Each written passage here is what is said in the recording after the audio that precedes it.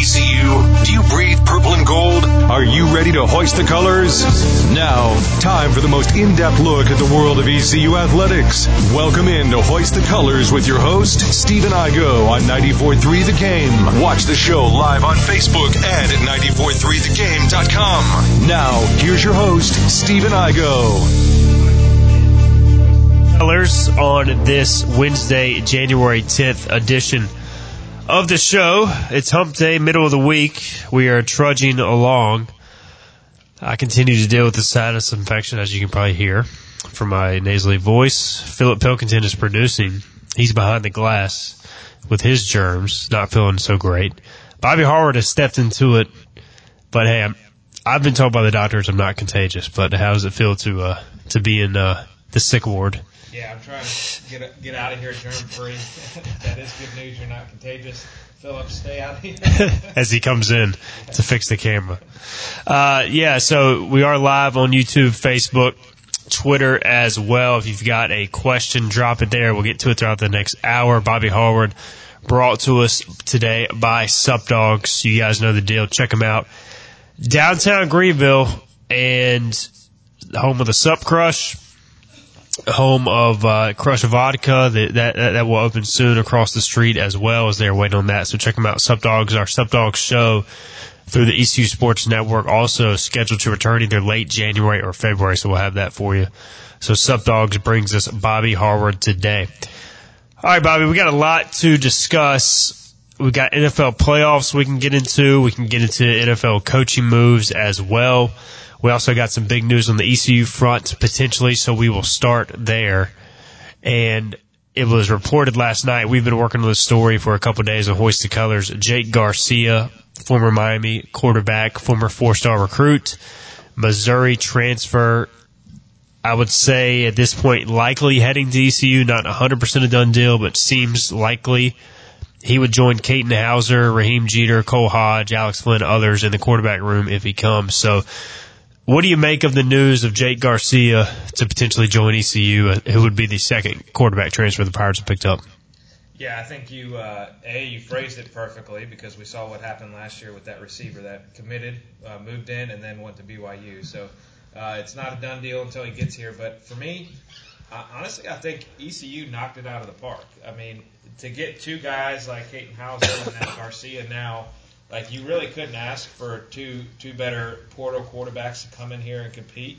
I think, obviously, it's going to bring competition to the room, and it really just takes that quarterback room another level up. It kind of gives you a little bit of cushion there, too, if Hauser, gets hurt, or, if something else happens, hopefully, in the spring, everybody comes out of there healthy. But in case something like that does happen, it gives you a little bit of cushion.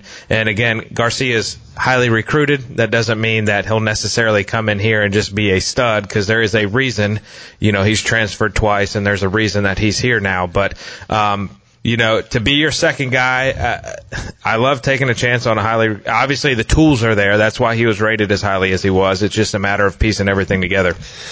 I've seen some people say, social media, that, some people are fired up because anytime you have the former four-star, top 50 recruit label, people get fired up about that. But there's also the side of, how good is this guy really? Didn't play a single snap at Missouri last year. He was the third-string quarterback. But for me, Bobby, it's like you've already added a guy who could very easily be the starter. Probably, I still would say, is the favorite to be the starter in Caton Hauser. So, you got to have realistic expectations for who you're going to get as a second quarterback transfer. And I feel like Garcia is probably about as best as you could do. Honestly, that's kind of that. He's a little bit better than what I expected, to be quite honest. And the thing I find most interesting is both of the new quarterbacks are from California, which is kind of odd. Yeah. So again, at the very least, it provides some competition and some pressure for Caton Hauser. He can't just get comfortable there, almost being grandfathered the QB1 position. We spoke about it a little bit last week and how we saw it evolve throughout all of last season. Like, they relied so heavily on Mason Garcia to be the guy, and they were wrong. So, to now give yourself a little bit of cushion to be wrong is encouraging. I'm excited to see how they compete in spring practice, and I think that's the other big takeaway for me is they got 2 guys in here now for spring practice that can compete. Yeah, and it's probably tough for Caton because I'm sure they said, hey, you're going to be the guy, et cetera, et cetera. But they also told him they were going to bring another quarterback, and you can't be scared of competition. And from ECU's perspective, they cannot find themselves in the same exact situation as last year where you just did not have any reliable option at quarterback. So they had to add somebody else. Again, we'll see if this thing becomes final in the coming days. He would have to be in really by this weekend with the semester already started, but all signs point to that likely happening. And, may the best man win. The other side of this is, Bobby, how do you play it if you're the staff? Because if you name a starter at the end of the spring, other guy could transfer too. So it's almost like you want somebody to emerge as the guy, but you also don't want, to go ahead and name a guy because then you might be back in the same situation where you only have one quarterback you can really count on. Yeah, that's tough. That's a really good point because that's a big reason why I just hate what the NCAA is doing right now. I just think it just sucks all the way around because there's no continuity with any players within that locker room. As a coach, you don't know who you can rely on to be back year in and year out. And then even in this case, just through spring practice, I mean, there is a very real chance that, if Hauser is head and shoulders the clear favorite to be the number 1, and Garcia comes in there and he realizes that, like, he's here for one semester and it's gone. So that just sucks. I think if I'm the coaching staff, I try to long play it a little bit, maybe have some honesty with Garcia. Say, we'll just play out the scenario that Hauser's the number 1 guy out after spring. Just be honest with Garcia. Say, hey, right now, Hauser has a little bit of a leg up on you based upon what we saw in spring practice, what we've seen on film. I'm sure you can see that same tape that we see, but we do want to open it up. We're not solidifying him as a QB1, and we want to keep it an open competition, throughout fall practice and let somebody win the job.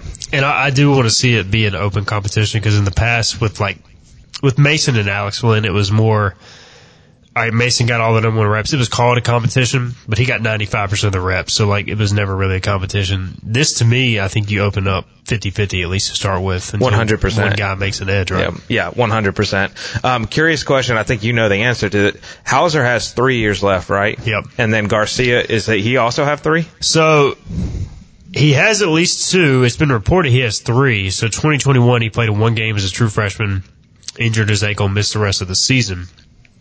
And then 22 played, obviously lost eligibility there. 23, he did not play in a single game. So I think what they're trying to do is get the medical red shirt for 21, get a regular red shirt for 23, and he would have 3 years left. But he's got definitely 2, probably 3. So you got guys either way with multiple years of eligibility left. And I don't think honestly, seeing Garcia's track record to this point, I don't know if it necessarily matters. Right. But he's got he 5 high schools in 4 years, which some of that was due to COVID.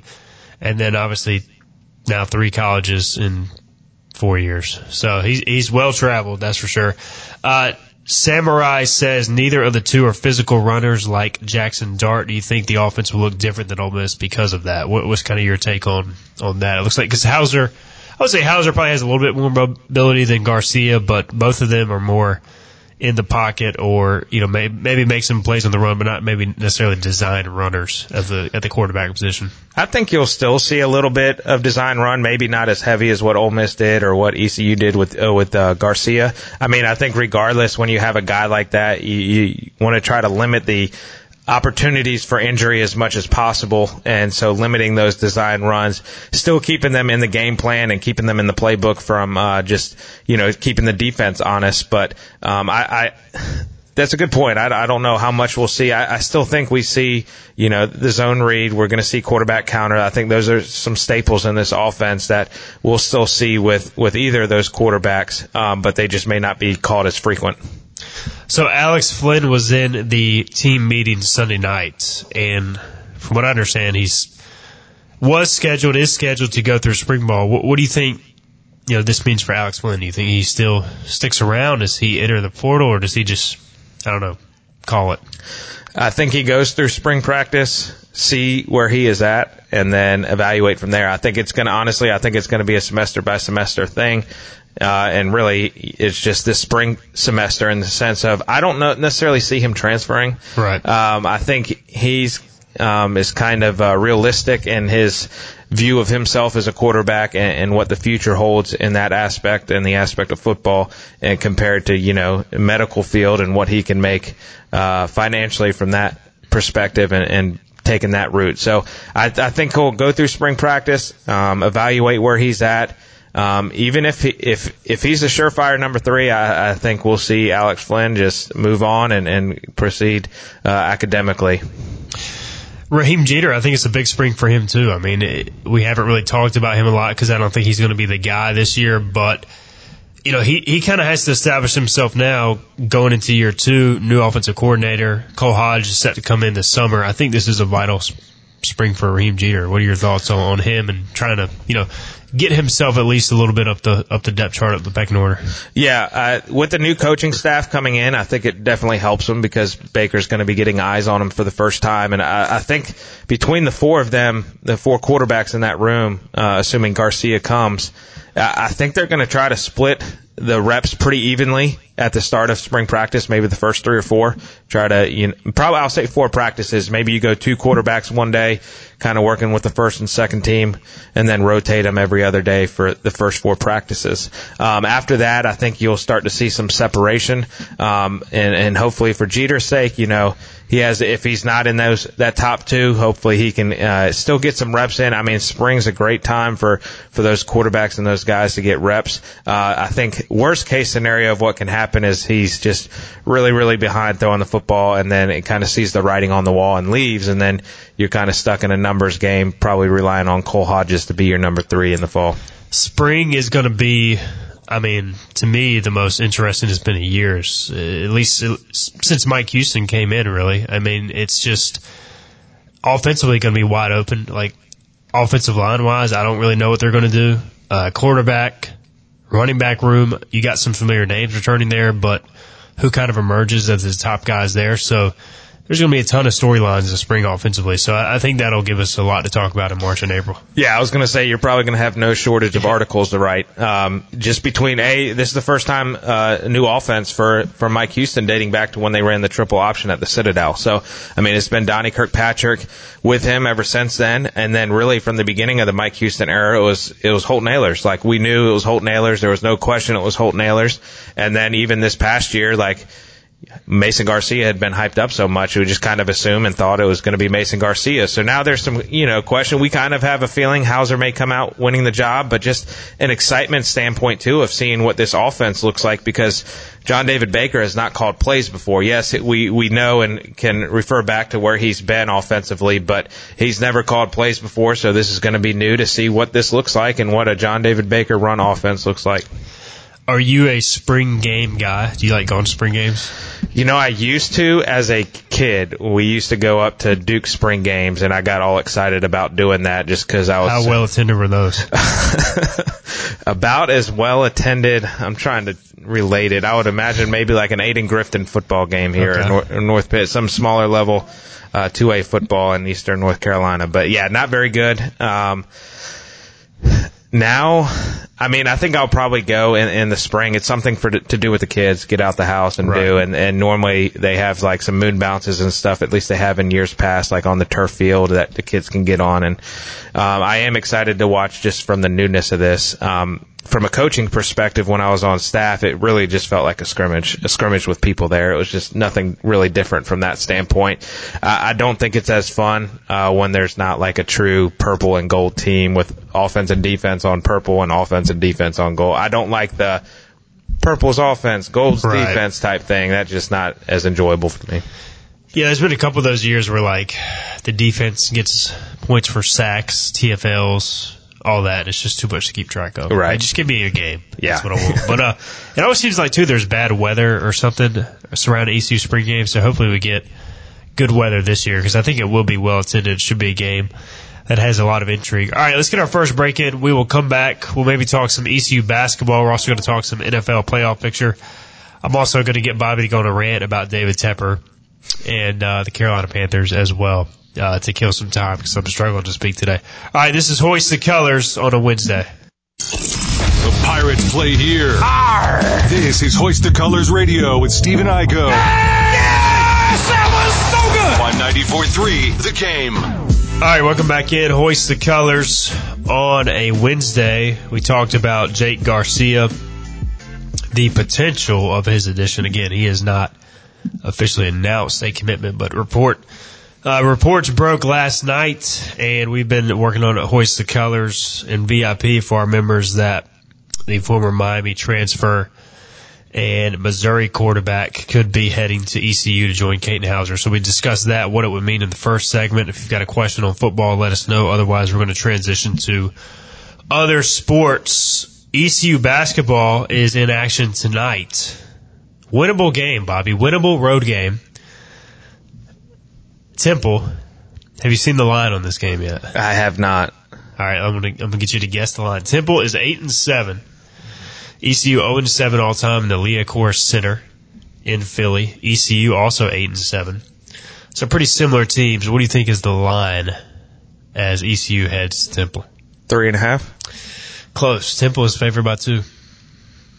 So this is a winnable road game, but it's on the road, and it's ECU basketball. And I've had to educate Kason Romeli, who helps us out on Hoist the Colors, that ECU basketball on the road is the most difficult thing to watch in the history of sports, maybe outside of the Washington Commanders and the 2023 Carolina Panthers.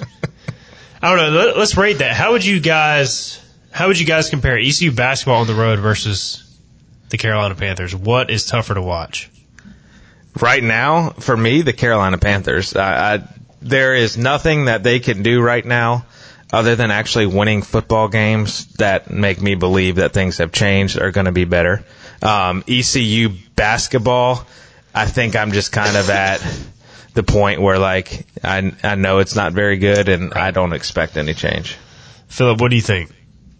Yeah, I'm going to kind of agree with that. It's just, I think the hard part about the Panthers thing is, you're so uncertain about the future, which in professional sports, because of the way the draft situation works, it shouldn't be that way. But ECU basketball has been what it's been for so long. I've just kind of accepted it, I guess. Well, and that's the other thing with it. ECU basketball is set up at a disadvantage. Based upon the conference play, the amount of money they're able to offer NIL to players, just the history and everything there, The NFL is the only league and sport where everyone is set up at an even playing ground.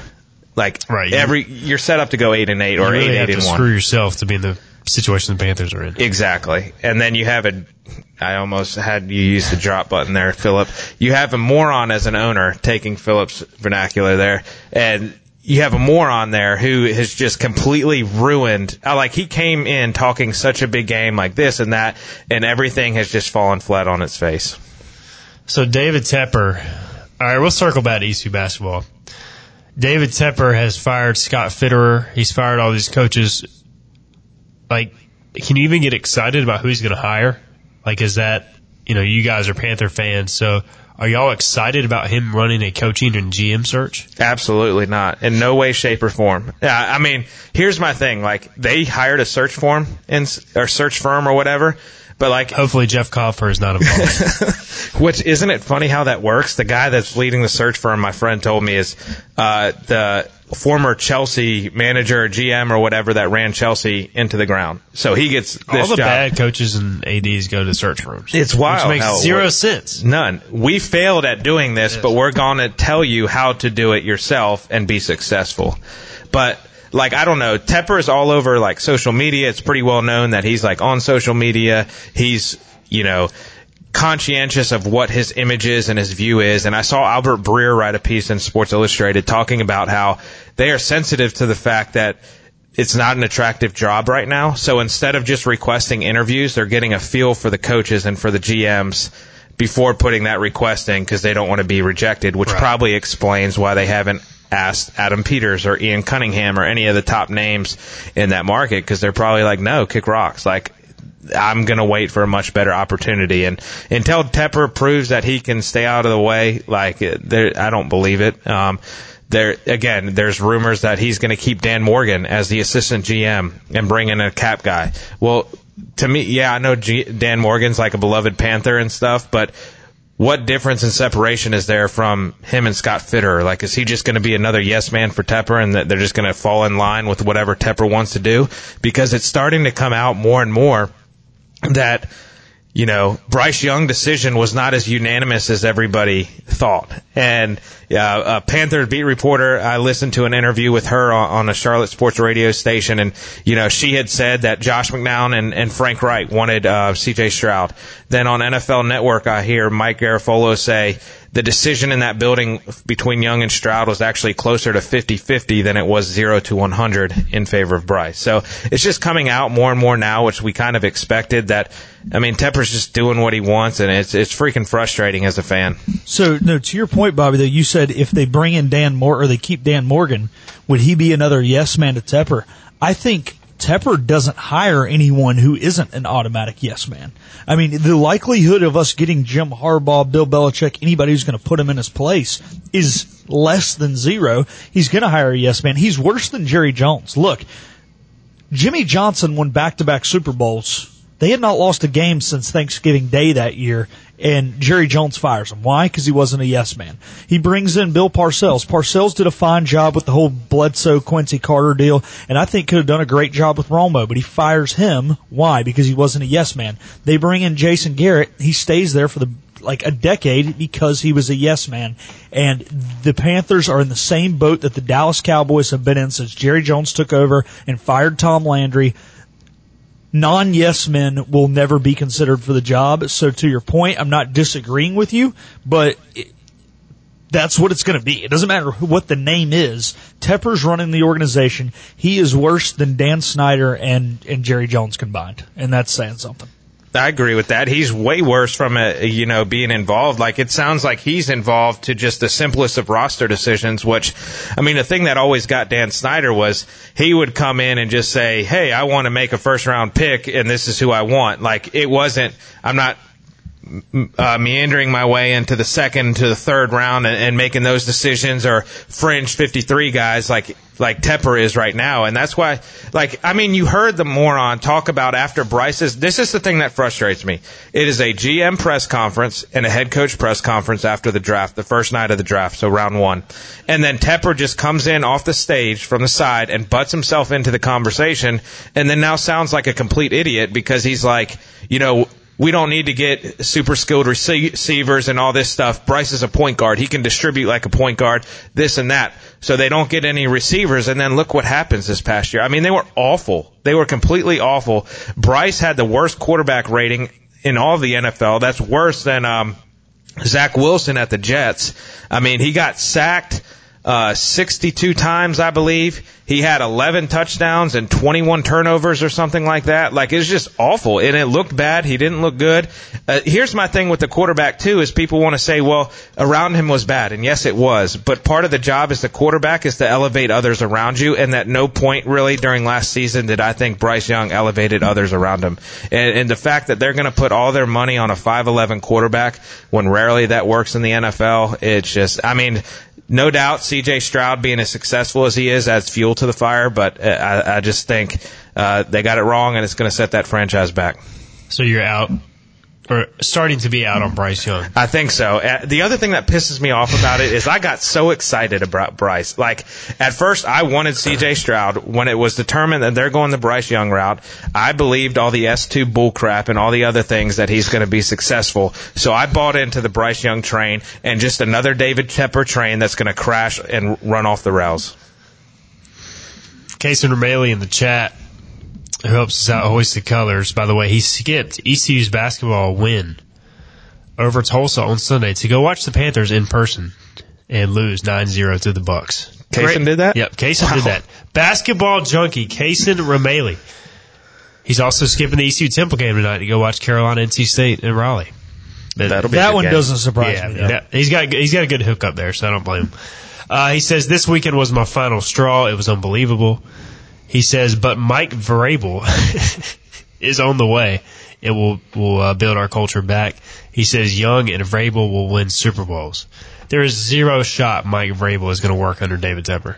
The only way Young and Vrabel win Super Bowls is if David Tepper steps away and lets Vrabel run his coaching staff. That's another point.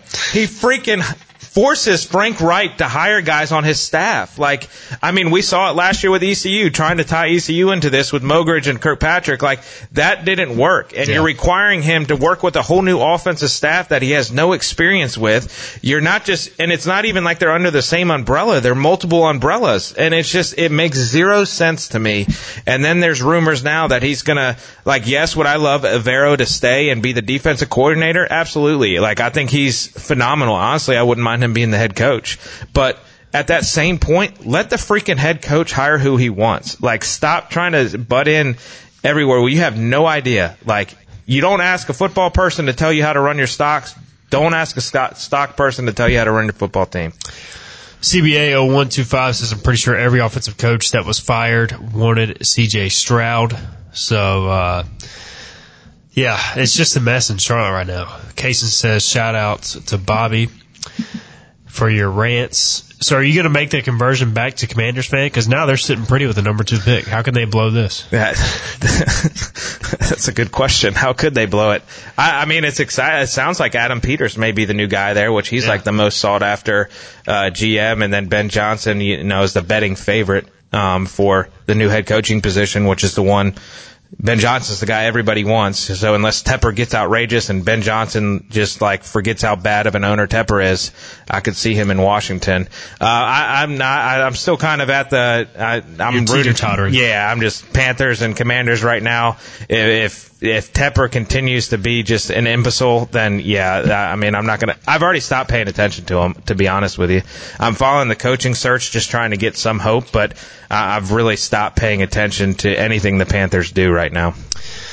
All right, T is Bobby Harward. His rants today are brought to you by Sub Dogs, 213 East 5th Street, back-to-back Barstool Best Bar winner and multiple-time champion, national champion. They had to change the contest because they kept winning and dominating so much. So check them out.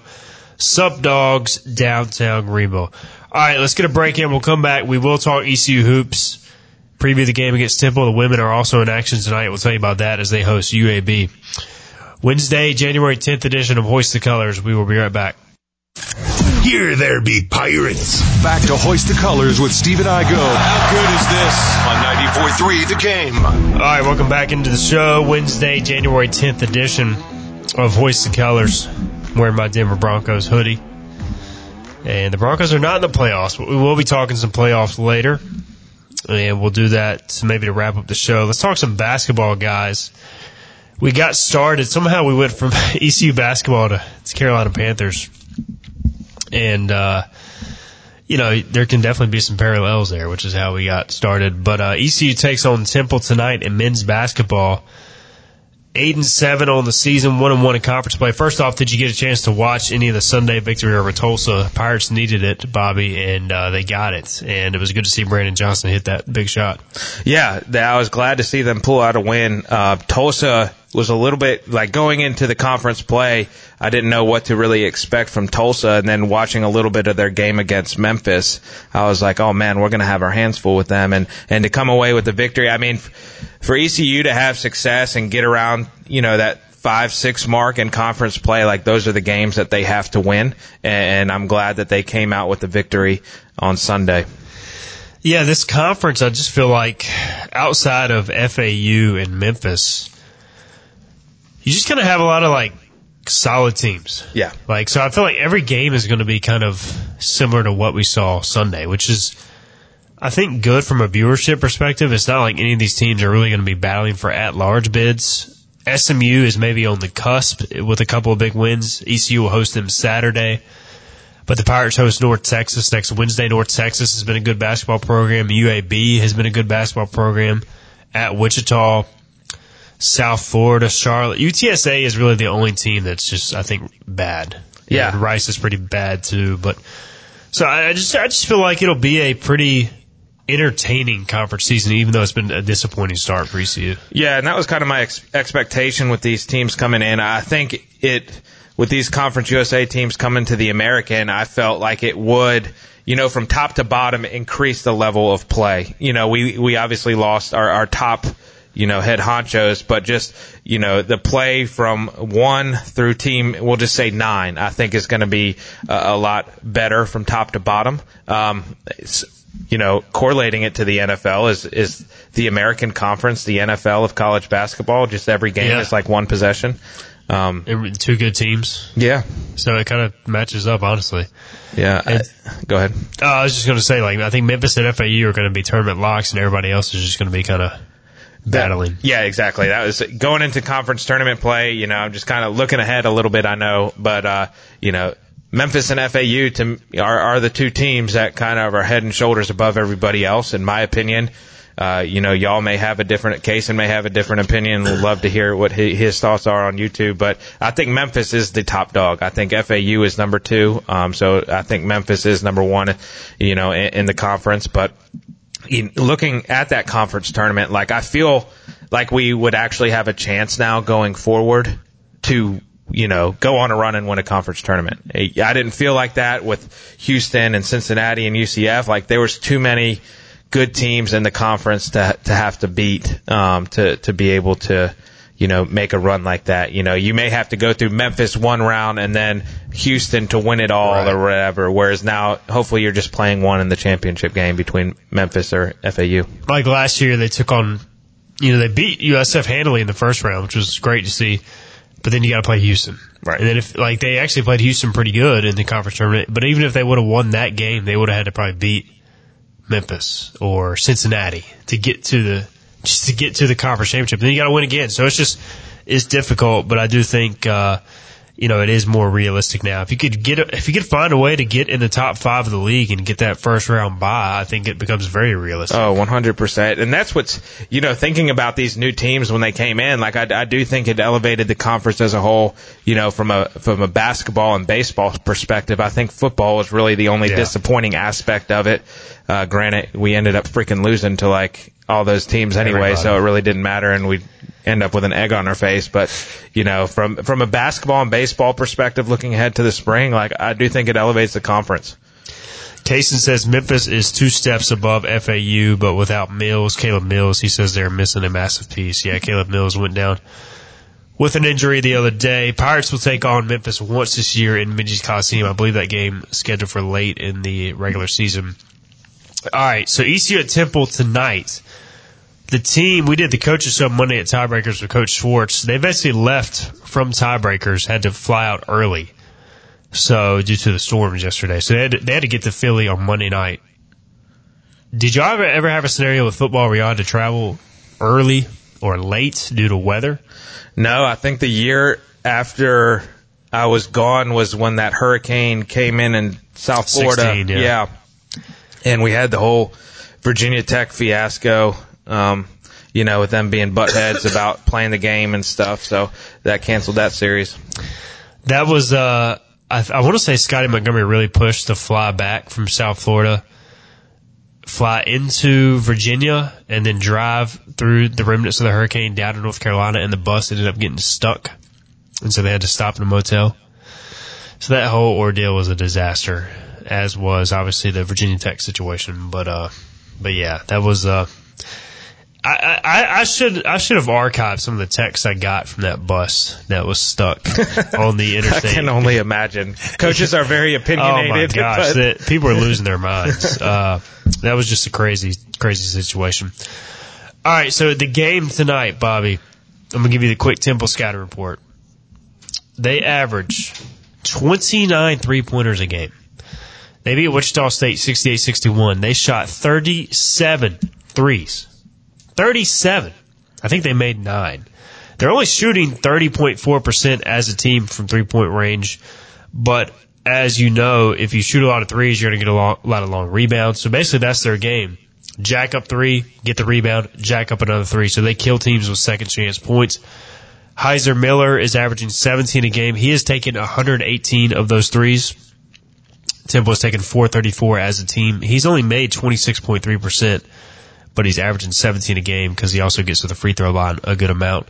They got 3 or 4 guys shooting 35% and over from three-point range. Basically, everybody on the team can shoot threes, so it's going to be kind of an interesting matchup, I think, tonight in Philly. Yeah, I think watch this be the game they shoot like 46%. That's how it always works against ECU, right? Yeah, I mean, if they shoot 46%, we may lose by 18 or whatever. So I think the key is what concerns me is ECU defensively. Like we've just done. I haven't been able to watch the last 2 games closely to see if this has improved, but, we have our closeout defense on 3-pointers and just jump shots in general is not very good. And at the very minimum this game, if we're not going to close out and get a hand in the face of shooters, at least put a butt on a gut and box out and just butt on a gut. Yeah, butt on a gut and box out and secure the rebound because if they are, that's the other thing. The flip side of it, if they're hot, we could lose by 18. If they're completely just ice cold and shooting 12-13% or something like that, we have the chance to run away with it. I would really like to see just some confidence back from Cam Hayes in his game as well. I think that's. You can tell he's a different level athlete, but just in the sense of scoring and stuff, he's missed some easy ones that I think he knows he can make, and I think as a basketball fan, I know that he can make, and knowing his history a little bit. Hey, but if we don't want to allow these long rebounds, we need height on the floor. Give me Sear Malonga, give me Callum Richards. Sear did not play last game. I don't know why. I don't get it. See, that's the other thing that's so weird with this staff. Don't get me into it. Go. It's your turn for a rant now. Listen. I want to see the guys play with upside. If they're going to play the bench guys, play the guys with upside. Malonga is one of those. I know he's got a lot to learn, but he can grab a rebound. He can dunk a basketball. Yes. He can block a shot. He can do something. So he can look athletic on the floor. Yes. So I get it, man. Some of these guys, they practice hard. They do the right things. I have no problem with them as people. I'm sure they're great kids. But, you got to start developing a guy like Sear. And the only way he develops is if he plays. So give him 5 minutes. If he screws up, so what? I've seen plenty of other guys screw up. This is mid-major NCAA basketball. This is not Upward Basketball League, and no disrespect to Upward. I think it's a fun league. He's the coach in that league. There you go. Coach of the year? Yeah, far from it. We did go undefeated, though. My only year coaching. But, the point is, don't just, I get, there is a culture aspect to it. I understand, but it's also a fine line. If you need to shorten your bench instead of playing some of these guys that have put good effort and practice that just, and quite frankly, are not as skilled, and don't need to be on the floor, just shorten your bench. Shorten your bench. The amount of years, Duke, Carolina, whoever you want to refer to, and, that one of those blue bloods have had a 6-7 man rotation, they make it work, and they last late into March. I mean, eventually they may run out of gas, but quite frankly, we've done nothing to think we're going to play basketball in late March. So shorten your rotation if you need to. All right, so ECU basketball has been a struggle this year. What would a win tonight, though? I don't care how ugly it is. If ECU wins a conference game on the road for the first time ever at Temple, what would that do for Bobby, who's kind of lukewarm on this team at best right now? Yeah, I think it would it suck you back in? It wouldn't suck me back in because I know ECU basketball too well. I'll say the temperature, that lukewarm temperature, probably rises a little bit. I mean, it shows me that they can be at the very minimum a middle of the conference team. I don't know if we'll get to that Memphis FAU level. I mean, speaking of, I'm kind of wondering when and if FAU comes back down to earth, maybe in another cycle or two. Trending that way already. Right. I mean, they really got. I could be wrong in this, but my impression of FAU is they got hot at the right time last year and had a good run. Now, granted, they have some really good guard play, but talking to people who are a lot more knowledgeable at basketball than me, if you have great guard play, you can make those fun runs in the NCAA tournament. So watching them against ECU, they're obviously a great team, but they did not seem like a top 10 team. Yeah. Even Memphis, when they mess around with ECU, you can see the talent.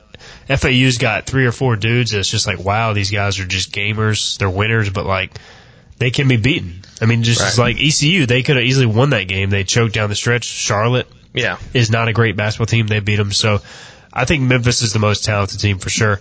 All right, I want to give, again, shout out to the women's team. They host UAB tonight. They are 2-0 in conference play. And they they've withstood some injuries, Bobby. 9-4 on the year. They lost Micah Dennis and Sania Johnson already to injuries, but Kim McNeil, she has her team playing defense, and I mean they're still top 100 net ranking, 9-4, 2-0 in conference, so they're off to a solid start as they host UAB tonight. Yeah, that's awesome for them. It's nice to have some really good basketball to look forward to. Undefeated in conference. They played a fun out of conference game, with South Carolina, and I thought it was really cool just having them here in Greenville and them coming to Minges, and excited to see what they can do. I hate the injuries for them though. That's really a bummer because I don't know if I thought they could have a really special year this year, and I don't know if those injuries may limit that or how much it limits that. All right, let's get our final break in. We'll come back. We will talk NFL playoff opening weekend to wrap up the show and have other final thoughts. This is Hoist the Colors on a Wednesday. All right, let's go. Back to Hoist the Colors with Stephen Ico. Drink up me hearties, yo ho. 194.3 The Game. All right, welcome back in. Hoist the Colors. Wednesday, January 10th. By the way, we're scheduled to have Savon Rebel, ECU cornerback, on the show tomorrow as part of our Team Boneyard deal through Hoist the Colors. A lot of our members raised some money for that, so looking forward to visiting with Savon. We got, by the way, it is Savon Rebel. And we'll clarify that as well, as the H is apparently silent. So we got to figure that out too. But looking forward to talking with Mr. Rebel tomorrow on the show. All right, guys, NFL playoffs. It's wild card weekend. How do we feel about this being stretched over 3 days? I guess it's never a bad thing to have football Saturday, Sunday, and Monday night. Can't really say I'm fired up for Eagles-Bucks, though, on a Monday night. I don't know. I guess let's do this. Bobby, what's your excitement level overall for Wild Card Weekend? Honestly, pretty low. Yep. Looking at the matchups here, I am excited to see C.J. Stroud with the Texans. But outside of that, maybe the Sunday night game with the Lions-Rams and then the Cowboys-Packers. I want to see, do the Cowboys show up or do they just freaking lay an egg to Jordan Love and the Packers? Yeah, the matchups are great. Philip, what do you think? I'm a little higher than Bobby, I think, solely because there's not a lot of sexy matchups other than really the Stafford returning to Detroit. However, this has been the most parity NFL season ever, so I think we're going to get something wild. Just don't know what it is. We're going to get something we didn't see coming, and the optimism of that, I guess, has me a little high, but I'm definitely excited for the divisional round. I think once the divisional round rolls in, it's going to be exciting, but, to your point, Bobby, these wild card teams are not nearly at the level of a lot of the divisional winners. The exception maybe the 4 or 5 games, but yeah, Pittsburgh I don't think is very good. Whoever the Chiefs are playing. Oh, the Dolphins are solid, I guess, but, But the Dolphins have to go to Kansas City, and it's going to be 4 degrees. Yeah, I mean, they're going to get just absolutely walloped. And haven't the Patriots beat more teams with a winning record than the Dolphins have? I believe the Patriots have beaten 2 with a winning record, and the Dolphins only beat 1 team with a winning record. Yeah, exactly. Heck, the Cardinals have how many wins over teams winning records? They beat the Steelers, they beat the Cowboys, they beat the Eagles, so definitely the Cardinals. But yeah, I think the Patriots have too, because they beat Pittsburgh and I can't remember. Somebody else good. Dude, how about Baker Mayfield probably winning a playoff game in Tampa? I could see them easily beating the Eagles. I wouldn't. What happened with the Eagles? Yeah, dude, I have no idea. I checked this. I watched very little Sunday because I was covering the game. The basketball game. They got stomped by the Giants? What happened? Well, it got ugly early, and then I know Jalen Hurts, did something to his middle finger on his throwing hand, and then at some point A.J. Brown got hurt, and I haven't heard what exactly his injury is, but I know they dealt with that, but, I mean, they were on the way to losing even before Hurts got injured. Yeah, they were down 24-0 when he got hurt. I mean, they fell from grace, and the Cowboys obviously get to play at home now, which makes such a big difference for them. Yeah, if I had to pick a game I'm most excited about, I think I'm going to go Rams-Lions, just with the Stafford return. The Lions, is this their first home playoff game at Ford Field, I heard? Is that correct? Insane. So it was the first home game since the 93 season. I don't know when they tore down the Silverdome, to be honest. That's 30 years, 3 decades. Yeah. Holy smokes. Ford Field, let's do a quick Google search on the air. Ford Field opened August 24th, 2002. So, yeah, first home playoff game in Ford Field history. And it would be ultra cruel if Stafford goes back there and just lights them up.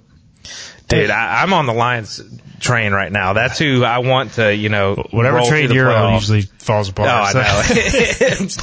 Freaking wheels and bolts are flying everywhere. Cars are tipping over. Rams get it done. Yeah, I know Stafford's not from there, but I view him as kind of the hometown guy because he was there so long. The only playoff game that's ever been played there was Super Bowl 40. Jerome Bettis, the local kid, comes back, wins his last game, wins the Super Bowl. I don't know. Does that make me lean Stafford? I'm just spitballing here. I don't know. Steelers somehow at the playoffs.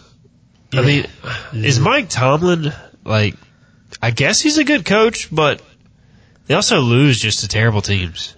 Steelers they just drive me crazy. Dude, it's so 17 consecutive years not having a losing record. Like, how hard that is to do in the NFL. And then you think about it, the last 5 years or so, that quarterback position has just been malpractice almost. Ben Roethlisberger towards the end of his career was just buns. And then you got Trubisky, and then, small hands Kenny Pickett's not doing great. They're a team that are going to have to take a shot at a good quarterback here soon. Well, and on top of that, they've played in a tough division during that time. It'd be different if their division was dog water. But That's you've true. had the Ravens, you have the Bengals in the Super Bowl, and even the Browns over the last 5 years have been consistently decent. At least for the Browns, they have been. I think I'm all in on the Bills this year. I like teams that kind of face adversity mid-season, overcome that, and then kind of are hot going into the playoffs. And Buffalo feels like that to me. They ended up winning the division, so they'll obviously play at home this weekend. They played Pittsburgh. I feel like this is Josh Allen's year. I think Kansas City's not very good, so they'll probably beat the Dolphins. But I like Buffalo, and I think Buffalo can beat Baltimore if it comes down to it. Yeah, I like Baltimore. That's kind of who I think runs away with it. You know who I'm not on is the Chiefs. The Chiefs have just turned into my least favorite team. I think all that stuff with the offsides play with Tony and stuff, the way they reacted to that, I don't know. I got really salty, more so on Patrick Mahomes than anyone. I just thought, his excuse wasn't even a valid one. He was offsides, but you don't call it. No, you do call it. He broke the rules. He was offsides. He was offsides. So this, how that all ended and stuff, and obviously all the recent success with the Chiefs, I am not a Chiefs fan. As a Broncos fan, I am with you 100%. NFL playoffs this weekend. Get your Peacock ready. Dolphins Chiefs on Saturday. The game will be streamed there. All right, Bobby, appreciate the insight today and the help, man. It's been a bit of a struggle for me, so appreciate you chiming in. Yeah, thanks for having me again. Hope you start feeling better and hopefully I can get over this sinus infection or whatever it may be. One day. Philip, appreciate you. As always, we'll be back tomorrow with Savant Rebel. Hoist the Colors with your host, Stephen Igo. Tune in weekdays at noon.